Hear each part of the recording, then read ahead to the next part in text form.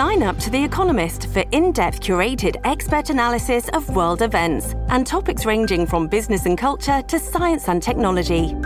You'll get the weekly digital edition, online-only articles, curated newsletters on politics, the markets, science, culture and China, and full access to The Economist Podcast Plus. The Economist is independent journalism for independent thinking. Go to economist.com and get your first month free. Welcome to the New Books Network. Hello and welcome to another episode on the New Books Network. I'm one of your hosts, Dr. Miranda Melcher, and I'm very pleased today to be speaking with Dr. Emily Aguiló-Pérez, whose name I'm trying to pronounce. But the important point is that she is here to tell us about her book, which is fascinating, titled An American Icon in Puerto Rico, Barbie, Girlhood and Colonialism at Play, which helps us understand what Barbie is doing in Puerto Rico, how people are engaging with Barbie, what Barbie means, and how kind of multiple different strands of Puerto Rican history, of Puerto Rican identity and conceptions of various things all sort of combine with this plastic doll icon. So it's a really interesting book that has a bunch of threads in it that I'm very excited to talk about. So Emily, thank you so much for being here. Thank you so much for having me. And you got my name right, so that's good. Great. Well, lovely to start off that way. To continue on a strong streak, could you please introduce yourself a little bit and explain why you decided to write this book? Absolutely. So I am an associate professor of English at Westchester University of Pennsylvania in the U.S. My area of teaching is children's literature, but also I expanded to children's culture because that's what my PhD was also in. And Barbie, it's interesting because I talk about this a lot when people have asked me recently, oh, did you write the book because of the movie? And I was like, no, or like knowing that the movie was coming out. And I said, no, this has been my research for 11 years now. It was my doctoral research. And when I entered my program at Penn State University, I did not think Barbie was going to be my topic at all. But I wanted to study girlhood. I had done some research and my thesis was on Alice in Wonderland and the ways that she had been adapted. So I knew that I wanted to take some character and study their representation or their role in popular culture. And just taking a couple of classes, Barbie became a topic of discussion, and it made me reflect on my own experiences with Barbie, which I talk about in my book, growing up playing with Barbie excessively, I guess that would be a way to describe it, and how much of a role she had in my childhood. But I never really thought about the doll or the character beyond just, my afternoons playing with the doll. And so little by little throughout my doctoral career, I guess, I just started doing more and more research on Barbie, and I realized that there hadn't been a lot done in Puerto Rico specifically, which is where I'm from. So I thought that's a great space for me to enter into the conversation and see what were the experiences, because I only know my own and my sister's experiences with Barbie, which were very different from one another. And so I wanted to get a sense of what women and girls in Puerto Rico experience. That's a great backstory. So thank you for introducing us to that.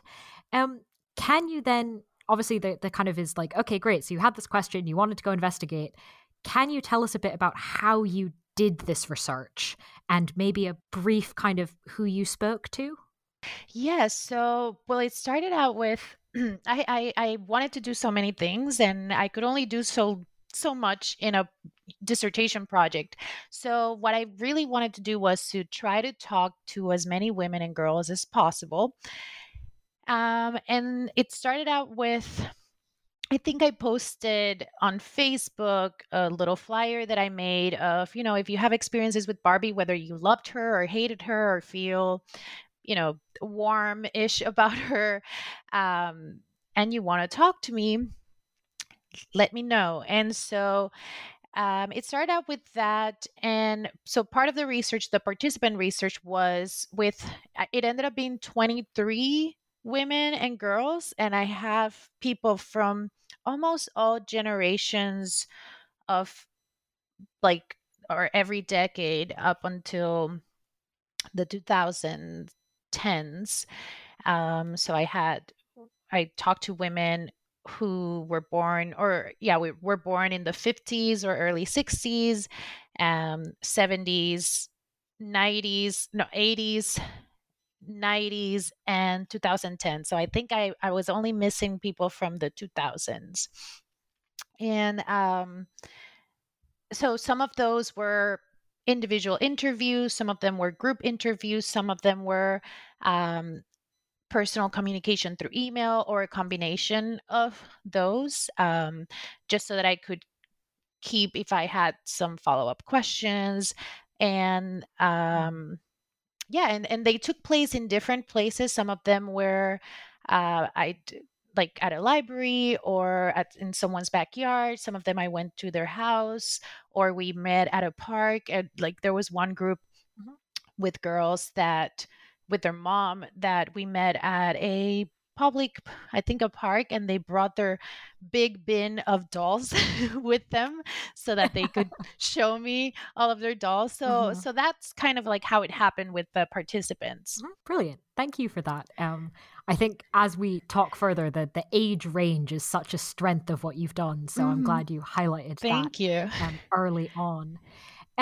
So obviously that mental image you just gave us of the big bin of all the dolls, and kind of the mental conception of Barbie is very much the physical doll. And it would kind of be an easy assumption that that's only what we're talking about. But would you mind sort of expanding for us a bit the extent to which, how much are we focusing on the doll versus Barbie a bit more broadly? So, yeah, that's a great question, because Barbie is so much more than the doll, although a lot of the criticism or the research is about like the doll figure itself. Not to say that there hasn't been research about other Barbie items, but Barbie as a brand includes not just blonde Barbie, but then all these other friends.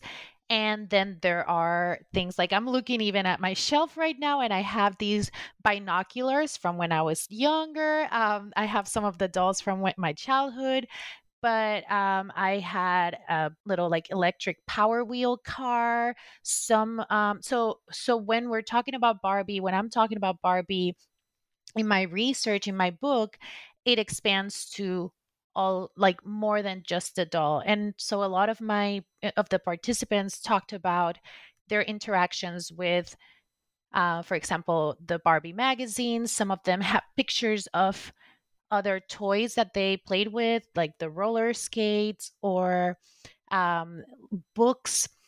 Like I know some of the girls had, I think, a cooking book or a recipe book. The movies, I don't think anyone talked about the video games, but I know that that's another way. Like in my own teaching with students who were actually like my students, so these are not from my book, but more recent experiences, who were born or like growing up in the 2000s, their interactions with Barbie were a lot through the straight to DVD movies.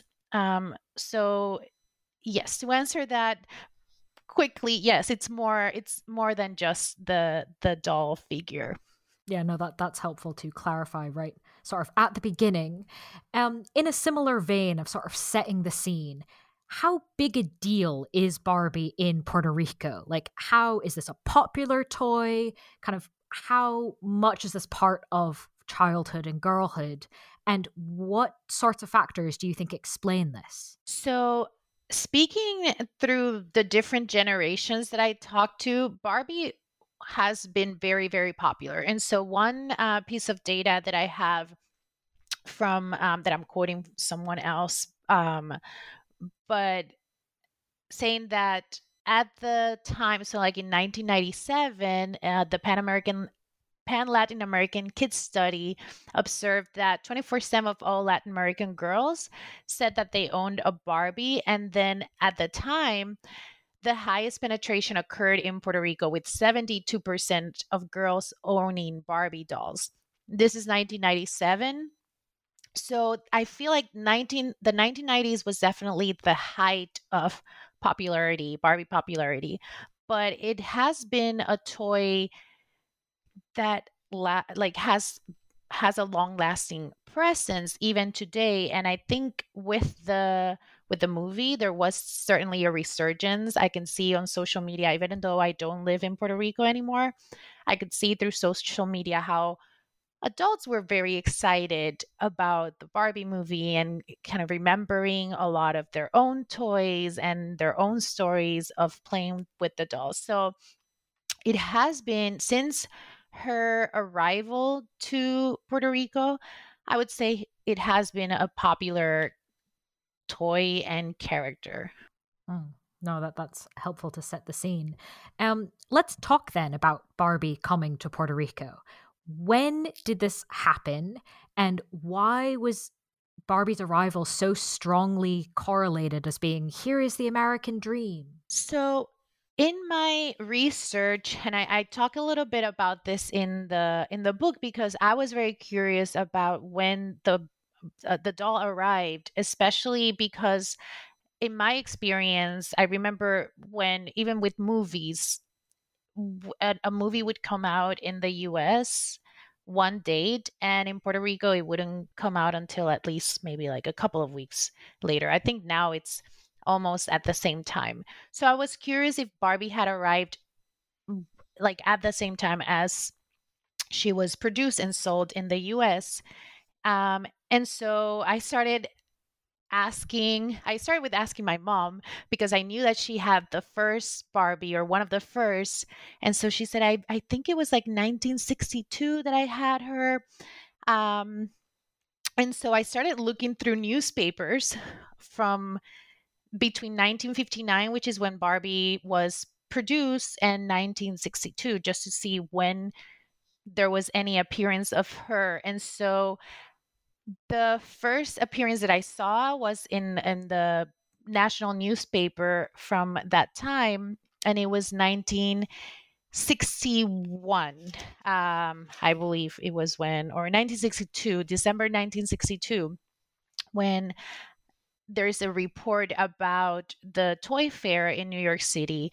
And then there's also an ad for different toys for Christmas. And then there's little Barbie over there standing. So that's, a few years later. But what is interesting about the arrival is that it's happening at a time when also Puerto Rico is going through this industrialization, where there's a lot of incentive to attract US companies to come into Puerto Rico to produce and to, just have a place there to, expand their productions and their distributions. And it's called, this is a project called Operation Bootstrap. And so it was trying to industrialize the island.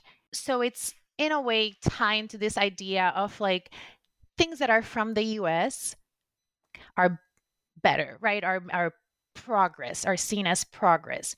And so there's a lot of, I said, like tax incentives or tax exemptions for these companies and to come to the island and establish themselves there. And then there's Barbie arriving too, this white, blonde, blue-eyed version, like this image, right, of American beauty and in a way, American dream, right? Because now people are seeing, and especially girls, like this model looking doll who is very, um, you know, kind of wears fashionable clothes, and you can kind of imagine a little bit of like upward mobility through her. So there's this very like political economical context where Barbie is also coming in, and I think it goes kind of hand in hand with the selling of the idea of the American dream coming to your home, right, to Puerto Rico, and then this doll also coming in. Yeah, So I don't no, know that if makes that a lot of sense. I'm trying to Yeah, make sense and explain it in a way where I'm yeah. not like reading my whole chapter about that. But No, of course. I mean, this is obviously a good moment to remind listeners that we're doing sort of a highlights version of this. yeah. But So that's kind of more like in a detail, the book itself. nutshell. Yeah, Sorry. exactly. Yeah, in a nutshell, that's the story.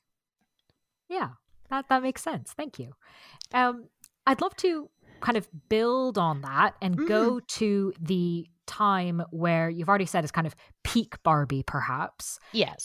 Looking at the 1990s, and I think there's probably, we could make all sorts of arguments about the 1990s might be peak Barbie globally, but there seems to be something really specific happening in Puerto Rico, especially because there's the Puerto Rican Barbie. Mhm. So, can you kind of take us through what are the debates about Puerto Rico and the US? How does this fit into the Puerto Rican Barbie that launches, I believe, in 1997? Mhm. How do all Yes. these things go together? So with Barbie, so yes, just to kind of contextualize 1990s, definitely more Barbie products all around. And so I think there's like this bombarding of Barbie and other toys too, where you have KB Toys, Toys R Us, all these stores are also, selling you so many products. So I think there's that. But specifically in Puerto Rico, yes. So you have the production of the Puerto Rican Barbie, which comes out in 1997. And this is part of the line, the Dolls of the World line, which Mattel produces or used to produce more, on a yearly basis, different countries. Some of them have been represented more than once. So there's Mexico has had at least 5 dolls, I believe. And so this is the only time that there's a Puerto Rican one. There hasn't been one after. So what's happening is there's this, and there's debate also within my participants too. It was interesting because my participants who grew up in the 90s, like including myself, are seeing this doll that is from Puerto Rico. Oh my gosh, like I'm there, right? Whether she looks like me or not, I'm part of the lineup. I'm part of Barbie now. And of course, it's also a collector's edition. So it's not part of what we would say the normal playable lineup. It's more to be preserved. But then it's coming into production during a time, I mean, there are still debates about the status of Puerto Rico still to this day. Puerto Rico is a colony, whether the US likes to call that or not. We are a colony of the US. And so we have certain autonomy, but then we have to follow certain, laws and rules from the US. And so there's always debates about whether we want to vote for trying to make Puerto Rico independent, make it a state, keep it how it is. And it really depends on who's also the governor in Puerto Rico. Mainly, even though we have more than 3 parties, it's been ruled by 2 parties, the pro statehood and the pro status quo. So at the time when Barbie comes out, or the Puerto Rican Barbie, Puerto Rico's governor is Dr. Pedro Rosselló, who is a pro statehood governor. And so that, I think, fueled more of the debate, right, of this American doll being brought out or coming out during a time when there was, I think, or not, I know there was a voting of whether people wanted statehood or not.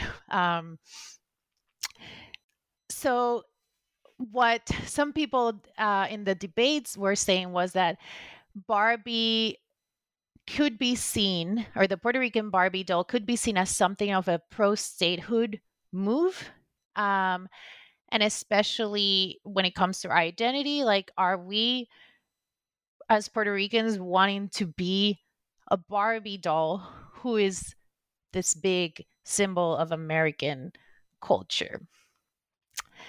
It's not something that it's not the perspective that everyone had. And there were also debates and conversations regarding the look of the doll, because some people were saying, well, she looks still very white, which is an observation of Barbie in general. When there's a Barbie of color, or when it's a Barbie that is trying to represent a specific culture or ethnicity, is it still whitewashing that culture? The fact that in the box, some of the boxes had a description saying, like, the US gives us permission to make our own rules for something. Like, it's very kind of patronizing and paternalistic.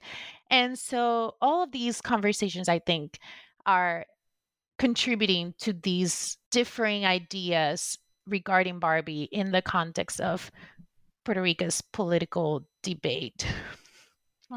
Yeah, no, I absolutely. hope I was able to make that a bit clear. Yeah. It is a complicated history. And so that was one of the, sorry, I know this wasn't the question, but it was part of when I was writing the book, of trying to provide this context where I have to not only explain Barbie and the participants' experience with Barbie, but then I also have to explain this complicated history between Puerto Rico and the US, and how these things are weaving together.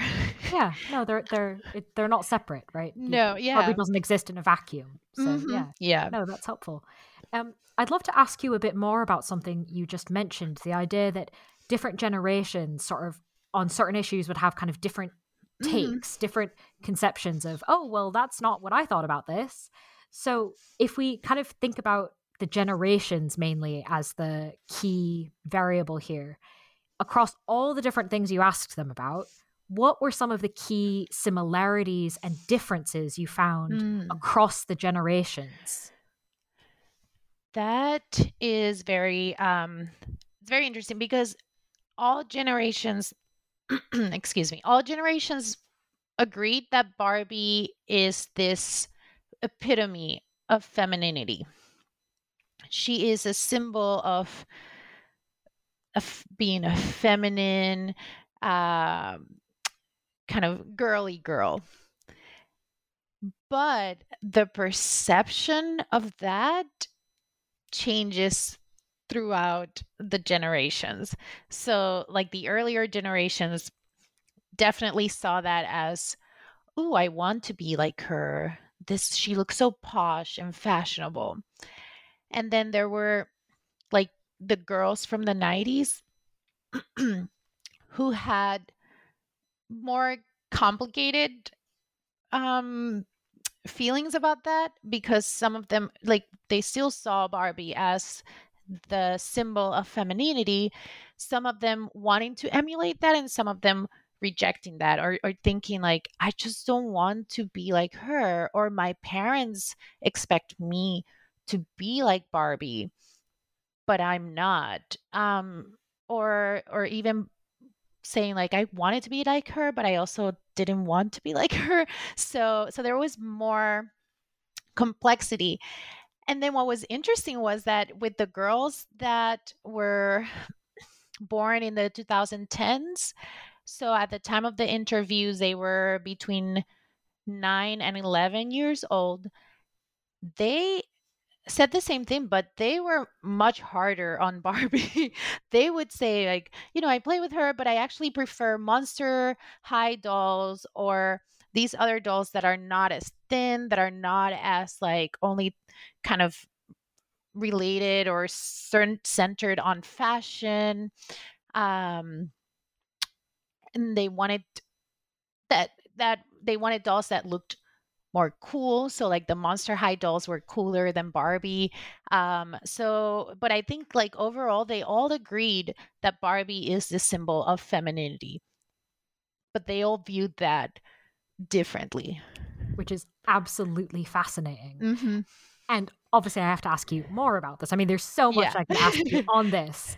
But if we think about that bigger category of the symbol of femininity and go within that to the particular issue of body image, how did your participants understand and discuss Barbie in that context? So that was also, and this was what was really interesting for me when I was especially like listening to the interviews in the moment, but then when I was transcribing the interviews, was really seeing the generational differences. Because again, I saw the first generation, Barbie was a novelty at the time. Like they mostly were playing with baby dolls, which some of them enjoyed, but they were caretakers. And now there's this doll. Like I know one of them talked about having played with paper dolls, and so now you have this 3D version of a paper doll. And so for them, they expressed at least that they weren't really looking at Barbie's body in that way. Although this is like this could be maybe like a follow-up story, but there was, when I was interviewing one of them especially, she would make a lot of comments about body image that I was like, oh, she's describing sort of Barbie as the goal of what you should look like. So even though she said that Barbie didn't necessarily have an effect on how she viewed her own body or, her own beauty, what she described was really describing Barbie. But then with girls from the 90s, I think again there was more of the complexity of some of them talking about noticing Barbie's body when they were playing, when they were kids. So there was one participant, Carla, who would talk about, Barbie as a frenemy because she loved Barbie. She wanted to look like Barbie, but she understood that she didn't look like Barbie. So she loved Barbie, but then at the same time hated Barbie because of the body. And then others who would say, at the time when I was growing up with Barbie, I don't think, like, even when I wanted to have bigger boobs, it wasn't necessarily because of Barbie. It was because I was seeing that everywhere in magazines, on TV. So they didn't necessarily pin it on Barbie. But some of them, now that they're mothers, they say, I want to be careful with how my daughter interacts with Barbie so that she doesn't get messages about her body because of the doll. And then the girls, the little girls, they were actually so funny. There was a pair of two sisters they were the ones who brought up, they asked me, do you know who the real Barbie? And I said no. And so they started talking about this woman who had gotten a lot of surgeries to look like Barbie, and then the Ken. And they were the ones who initiated the conversation about Barbie and the body. And they showed me this doll that I can't remember the name. It might be Nancy. That they said, this looks like us. It's sort of like American Girl type of doll. But they're like, yeah, this looks like a girl. She looks, she has a little bit of meat in her, and it's not curvy like Barbie, and it's not super thin. So they were very aware of Barbie's body, and they talked about it. They brought that topic up. Which I found really interesting because I was trying to figure out as an interviewer, how do I bring this topic up with the girls without leading them. Like, I wanted the conversations, the interview to happen as organically as possible, while I also wanted to know their thoughts on this, but I knew I had to be careful about how I would bring that up too. So it was just fascinating to me that they were the ones who started talking about it. Yeah, no, very much. The other kind of common criticism of Barbie beyond body image is, of course, race. Mm-hmm. And you mentioned a little bit the kind of blondness of Barbie being significant. Thinking sort of what we've done a bit before, right? Not just Barbie, but how does Barbie fit into the wider conversations already happening in Puerto Rico? How does race, Barbie, the context of race in Puerto Rico, how do these things all come together? Well, the conversations about Barbie and race in general, right? Like, there's a lot of valid criticism about Barbie being very white, and always the white Barbie is at the center. And even when there have been dolls of color, they're not necessarily reflecting, like, the facial features or hair texture, or other aspects that are part of, that are racial characteristics. So there's that already. And then in the context of Puerto Rico, there is a lot happening with race. So I'll try to summarize. So one of those things is that we have, and this happens not only in Puerto Rico, in a lot of Latin American countries too, the idea of mestizaje, that we come from three different races, right? We have the Spanish, we have African, and then we have indigenous. And so there's this idea a lot of times, and especially in the discourse, specifically in Puerto Rico, where people use that to say, well, no, we're not racist. We all come from, we all have Black inside us, or we all have some indigenous blood in us. And so there's that, right? Like, using that as a kind of like an immediate defense. There are also discourses that are anti-Black, and that happens a lot with things that are said, whether people are aware of what they're saying, or just like, this is something that has been, passed down generation through generations, of saying things like, you need to, like, oh, you're improving the race, right? Mejorar la raza. So when someone who is Black or has dark skin marries someone with a lighter skin or who's white, it's kind of, the saying is, you're improving the race, right? You're whitening the race in a way, even if they don't use that word. So there are these discourses that happen with race, that people want to say, oh, no, there's no racism in Puerto Rico, there's no colorism, but you see a lot of the discrimination, a lot of the ways that people talk about people with darker skin or Black people.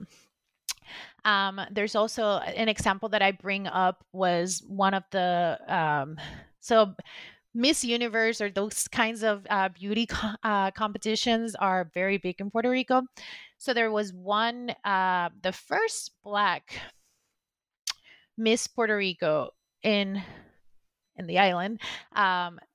When she won, she talks about how much she faced racism, because people were like calling her ugly. People said that, that wasn't really what a Puerto Rican looks like. So there's this denial of racism while it happens. And so when it comes to Barbie, it's interesting to see how it might mirror some of that, or with some of the younger, like, generations, they would be very aware and saying, Barbie is too white. We need more diversity. We definitely need more Barbies of color. And but then when I would talk to like some of the older generations, there was one, I remember one participant saying, yeah, I really didn't like the black Barbies.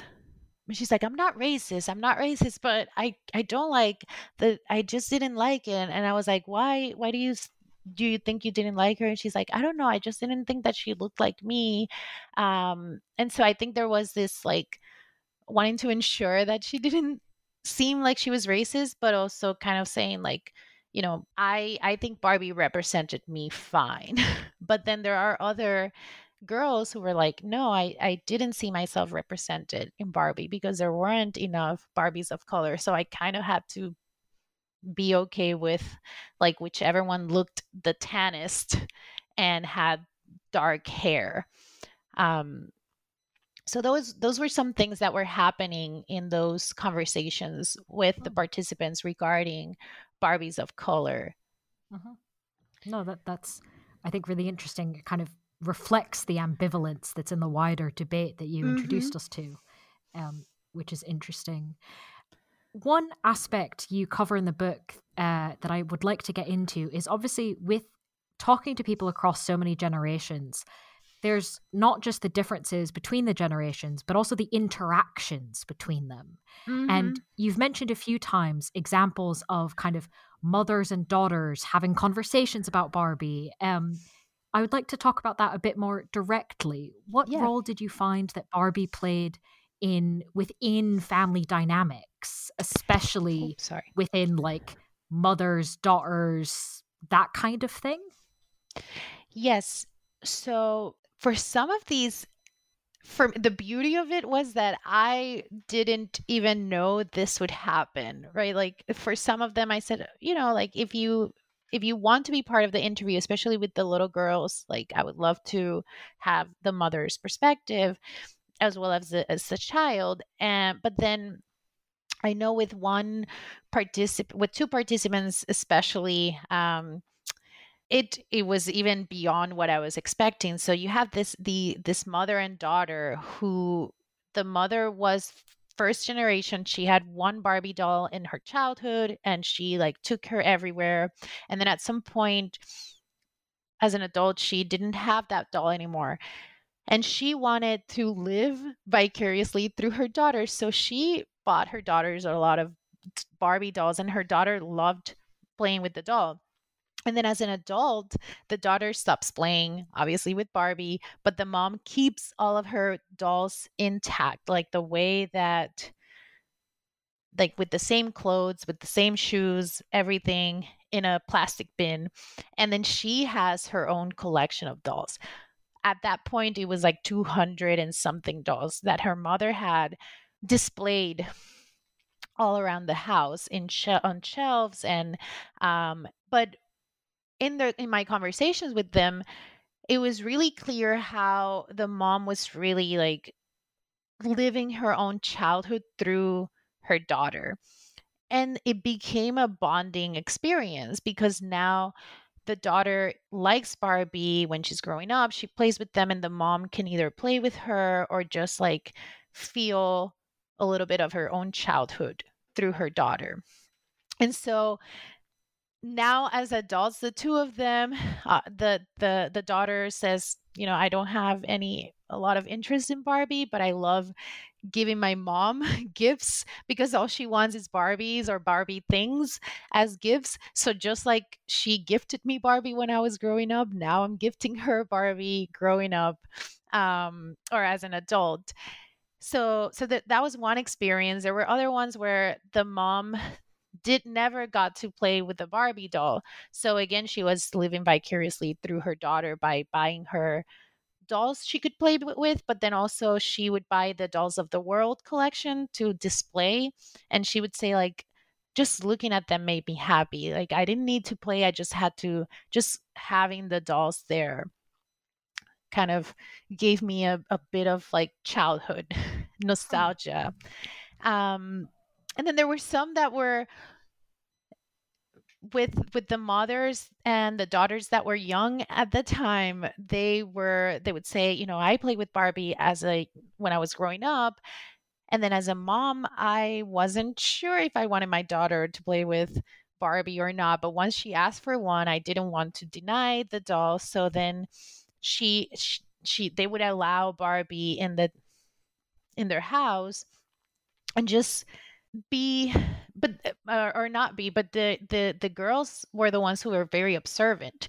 So they were the ones who would make comments about Barbie's body and Barbie's hair and Barbie's color. And so I think the moms were satisfied with the fact that the girls got to play with Barbie while also being, critically thinking about Barbie and not necessarily feeling like Barbie would influence, their own self confidence and body image, and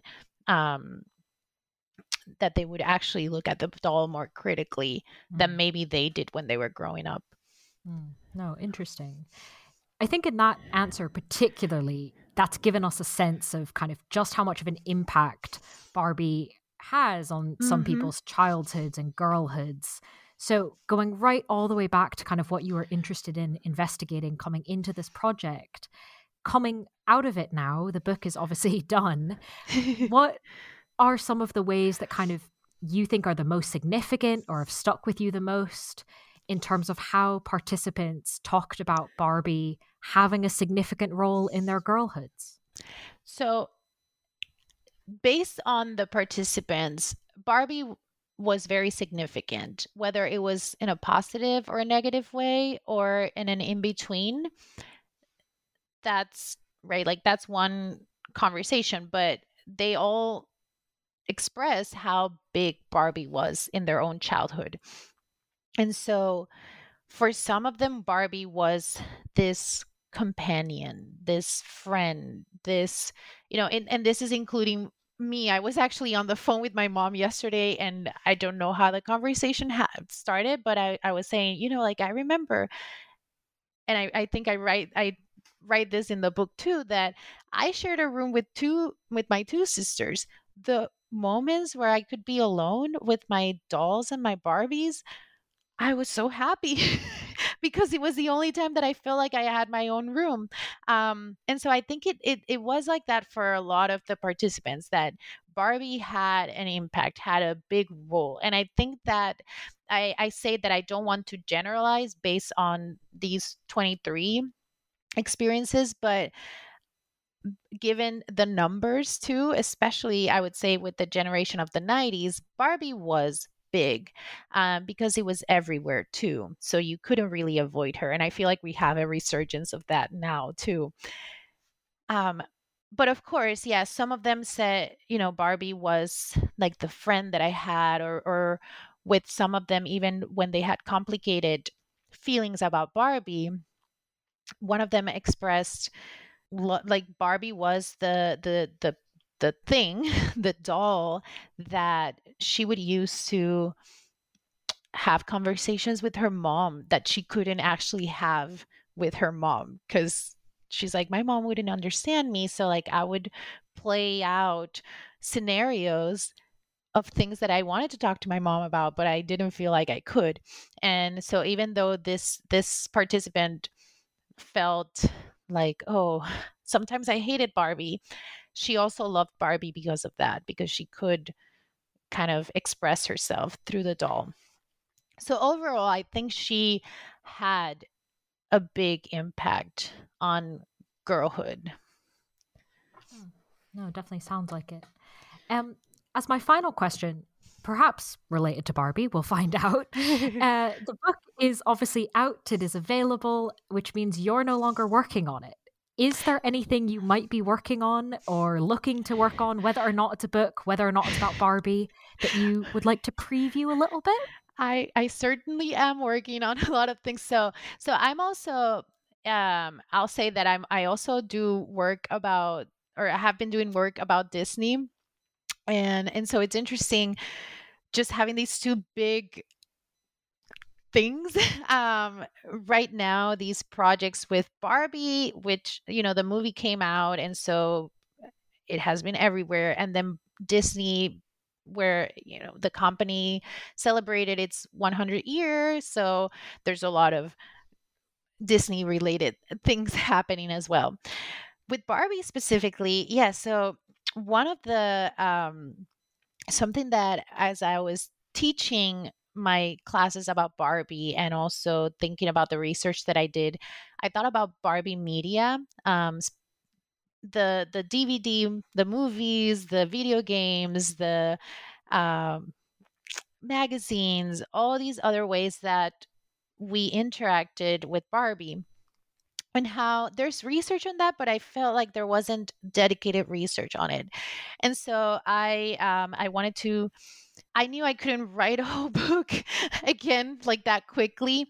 So I wanted to do an anthology, an edited collection about Barbie in media. And so I am working with with another colleague and scholar, Dr. Rebecca Haynes, and we're co-editing a collection on Barbie in media, and then also one about Barbie and social media, because we received a lot of abstracts related to social media, and we thought, oh, we need to do two different volumes.